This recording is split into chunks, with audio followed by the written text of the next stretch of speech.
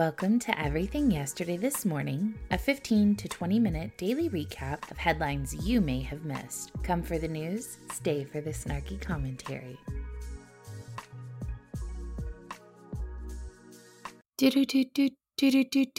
Good morning and welcome to Monday's edition of Everything Yesterday This Morning. I'm your host, literally Heather. I hope that you had a spectacular weekend.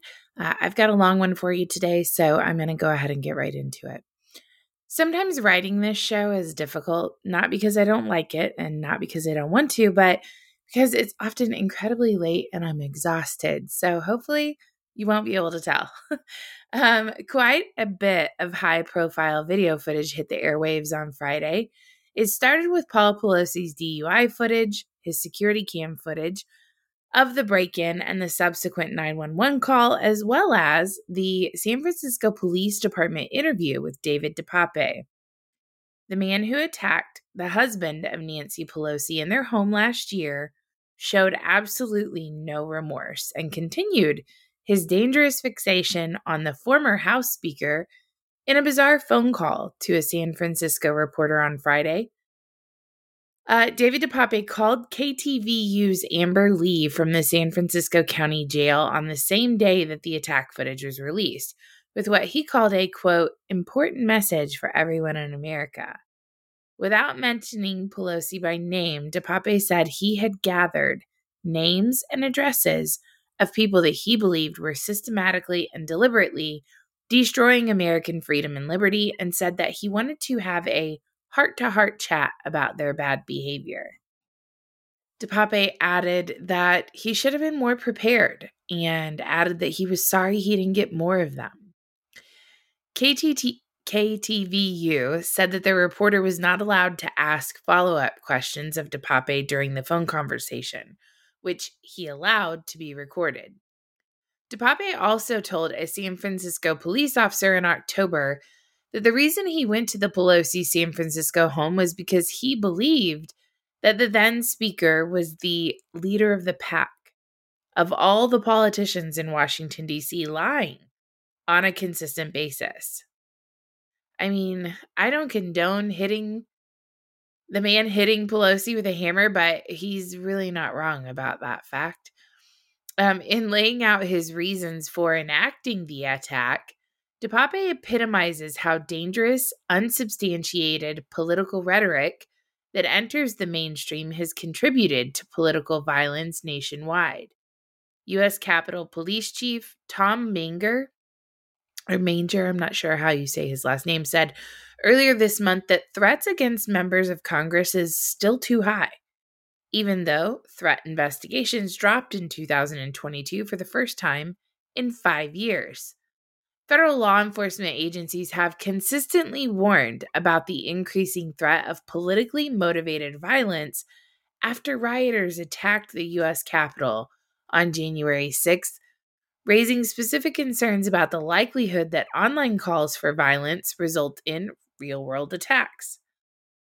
DePape claimed in his October interview the Democrats led by Pelosi spied on former President Donald Trump in a way that was worse than Watergate, when then President Richard Nixon was forced to resign after it was discovered his administration tried to cover up a break-in at the DNC headquarters. When Trump came into office, what they did went so far beyond spying on a rival campaign. It's just crazy, DePape said in an audio recording of his interview with a San Francisco police officer. Without evidence, DePape claimed that Democrats were on an endless fucking crime spree when it came to Trump. That's his quote directly. Not only were they spying on a rival campaign, they were submitting fake evidence to spy on a rival campaign, covering it up, persecuting the rival campaign. All of that actually happened. So, it says without evidence. There's quite a bit of evidence that all of that happened now at this point. DePape said that he believed of what he believed Democrats were doing to Trump. DePape said that these actions originated with Hillary Clinton, who unsuccessfully ran against Trump in 2016, and that all Democrats are criminals. But he zeroed in on Pelosi as the one who ran with the lying. DePape is facing both state and federal charges related to the attack. He has pleaded not guilty. The video and audio were released by a court Friday over the objections of DePape's attorneys, who argued it would irreparably damage his right to a fair trial. Media outlets, including CNN, pressed the court to release the information. I can honestly see why his attorneys felt that way, and it may be grounds for dismissal now, because the jury pool is tainted, considering when asked the question, "What were your intentions?"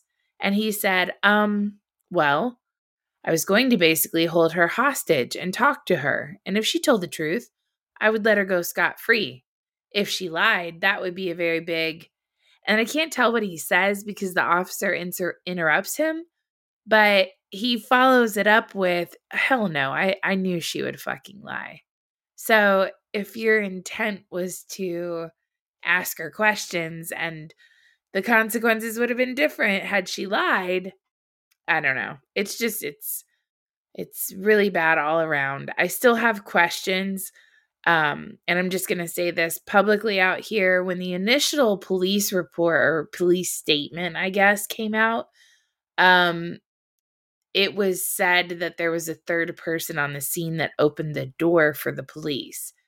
And in the video footage, you can see that Pelosi has a glass in his left hand. He's holding the hammer with his right hand.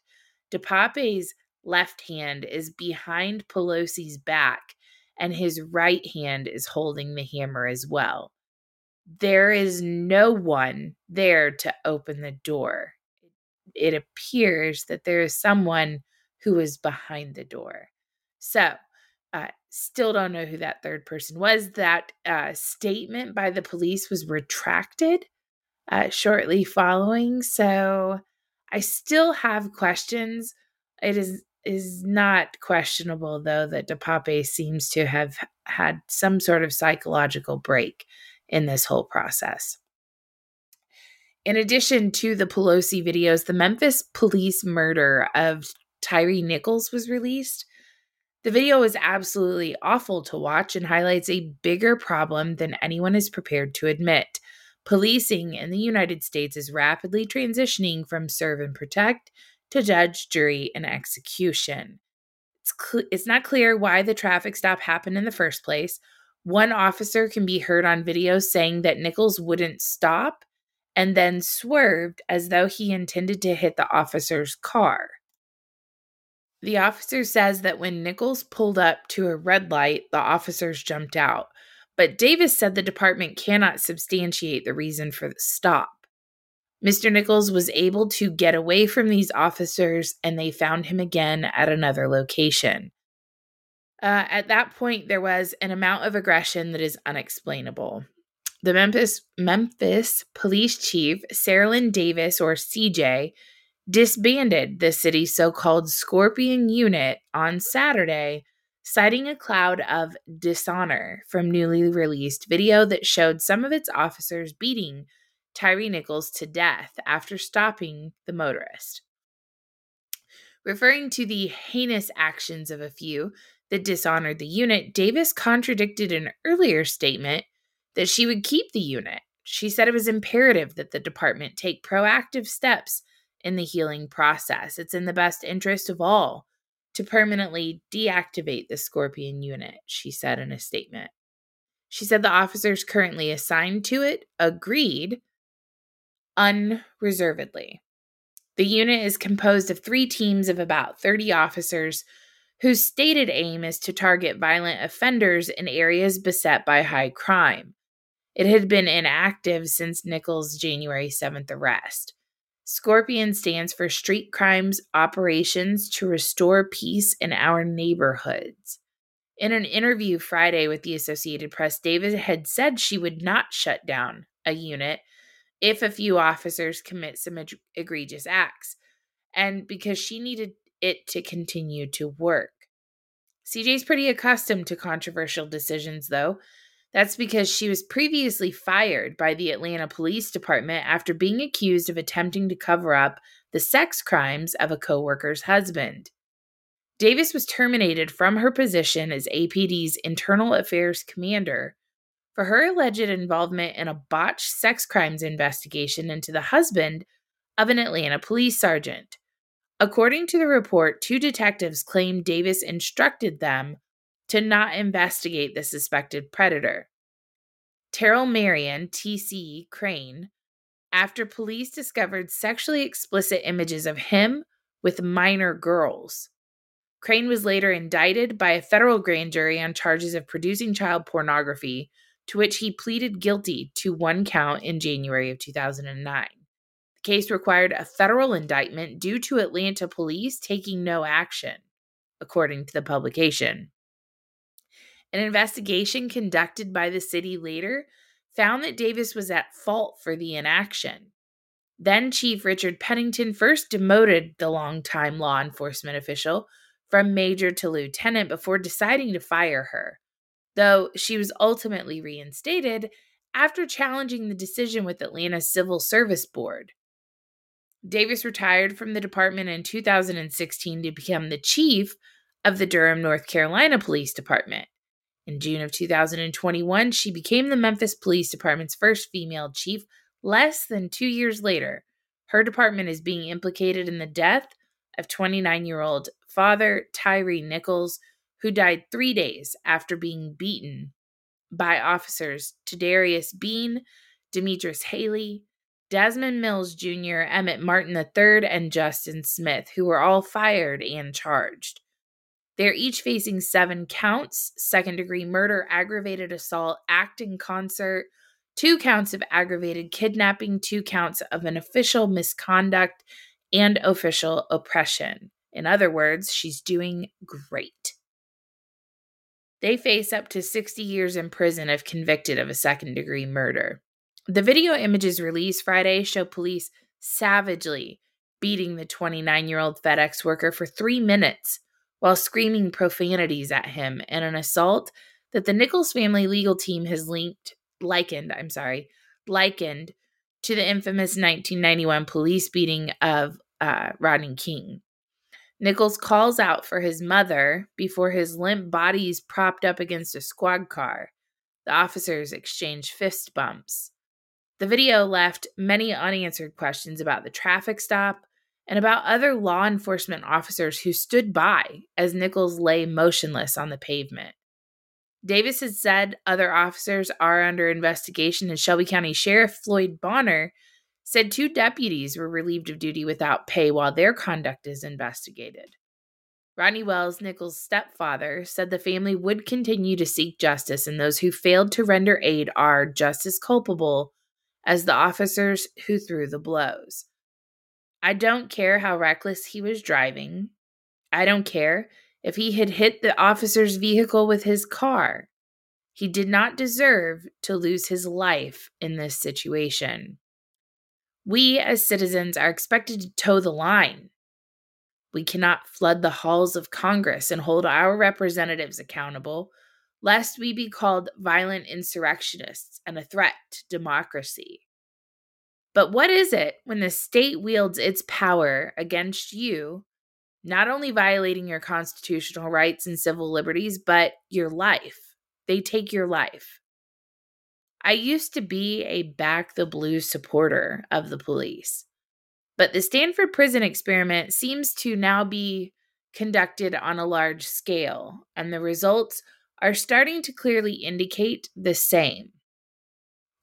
I believe that reform needs to take place in a way that many people are not prepared to discuss. But at this point, it is very clear that something has to change. The global oil market remains tight according to Saudi Aramco, the largest oil producer in the world, and that does not bode well for a world that still relies heavily on fossil fuels. Today, there is spare capacity that is extremely low. Saudi Aramco CEO Amin Nasser said at a recent press conference in London, if China opens up, the economy starts improving, or the aviation industry starts asking for more jet fuel, you will erode this spare capacity. Nasser warns that oil prices could very quickly spike again. When you erode that spare capacity, the world should be worried. There will be no spare for any hiccup, any interruption, any unforeseen events anywhere around the world will create issues. I have long preached that your local sheriff is the most important elected official in your life. They can actively protect you from an overreaching federal authority and even deputize the citizenry. A new federal rule states that those who use a brace stabilizer attachment will have to register their weapons with the government or risk a felony. On January 13th of 2023, the Attorney General signed the ATF Final Rule 2021 R08F, factoring criteria for firearms with attached stabilizing braces, amending their regulations to clarify when a rifle is designed, made, and intended to be fired from the shoulder. While some may celebrate the ATF's rule as a gun control measure, others are challenging it. Following the announcement by the ATF, the Arkansas Sheriff's Association issued the following statement. On January 13, 2023, the ATF published their final rule on pistol stabilizing braces. It's estimated that between 3 and 40 million of these braces are currently in use all over the United States. Pistol stabilizing braces have existed in several forms for decades and have been at the forefront of popularity since 2012. Citizens all over this country have legally purchased and used these items and done so in compliance with state and federal law. The new ATF rule would make these braces illegal and require current owners to take further steps to avoid being a criminal. In 2021, the Arkansas legislature passed Act 1012, which prohibits state and local employees, including law enforcement officials, from assisting the federal government in the enforcement of firearms regulations enacted after January 1st of 2021. This law helps to place a safeguard between the citizens of our great state and a federal government that would seek to trample on our most basic rights, including the right to self-defense. As an association, we believe that the Second Amendment was not put in place to protect deer hunting or sport shooting, but to protect freedom, personal safety, and all those we love and hold dear. Arkansas Code 21-1904 says, A, all acts, laws, orders, rules, and regulations of the United States government that were enacted on or after January 1st of 2021 that infringe upon the people's right to keep and bear arms as guaranteed by the Second Amendment to the United States Constitution and Arkansas Constitution, Articles 2 and 5 are invalid in this state, shall not be recognized by this state, are specifically rejected by this state, and shall be considered null and void and of no effect in this state. B, such a federal ban that is null and void in this state under subsection A of this section includes without limitation. 4, any act forbidding the possession, ownership, use, or transfer of any type of firearm, firearm accessory, or ammunition by law-abiding citizens. 1, the following persons shall not enforce or assist federal agencies or officers in the enforcement of any federal statute, executive order, or federal agency directive that conflicts with Arkansas Constitution Articles 2 and 5, or any Arkansas law. A public officer or employee of this state, the Arkansas Sheriff's Association, having the full weight and backing of the state of Arkansas, and in accordance with that statute, is making the public statement that we do not support assisting the federal government in any way in enforcing of this offensive affront to the rights of law-abiding citizens of the state of Arkansas. Criminals don't obey the law, and when rules like this are put in place, they seek only to criminalize otherwise law-abiding citizens. Our government needs to focus on keeping violent repeat offenders off the street and not how to make criminals out of law-abiding citizens. Respectfully, Scott Bradley, Director, Arkansas Sheriff's Association. If your sheriff has not issued a statement like this one, You need to ask them where they stand on this issue, and if they aren't willing to act in a similar fashion, find someone who will. California legislators are attempting to pass an exit tax for households with assets of $50 million or more. They're desperate to stem the stampede of cash cows or affluent residents out of their state. Heaven forbid that these legislators should instead come to terms with the reason so many productive residents flee, or what they could do to make their state a more attractive destination for people and businesses. They aren't much concerned with that, merely the stopping the flight of all of that revenue. If they cared about the livelihoods of the people leaving, they probably would have governed in a way that didn't prompt people to head for the exits. The Golden State has been losing residents to other states through net domestic migration for 21 years in a row.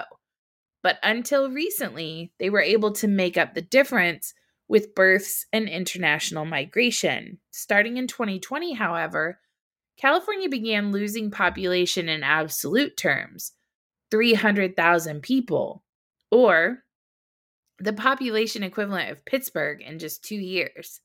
Yet somehow, it seems not to occur to the Democrats who dominate the state's politics that this is happening because they govern so badly.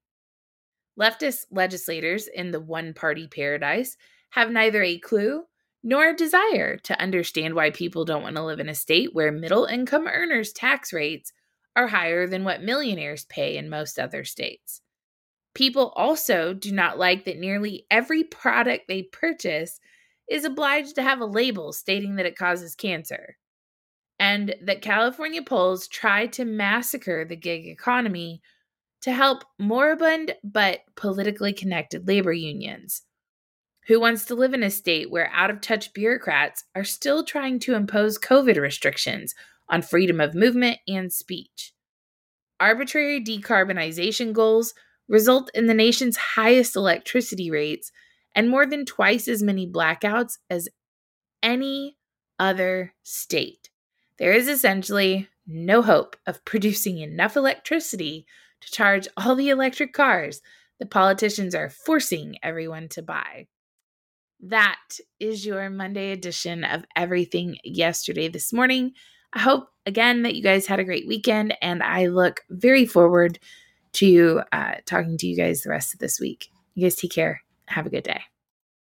If you like today's show, be sure to subscribe and turn on notifications so you never miss an episode. Also, please don't forget to check out shouseinthehouse.com, and never forget that free men do not need permission from any government. Have a great day.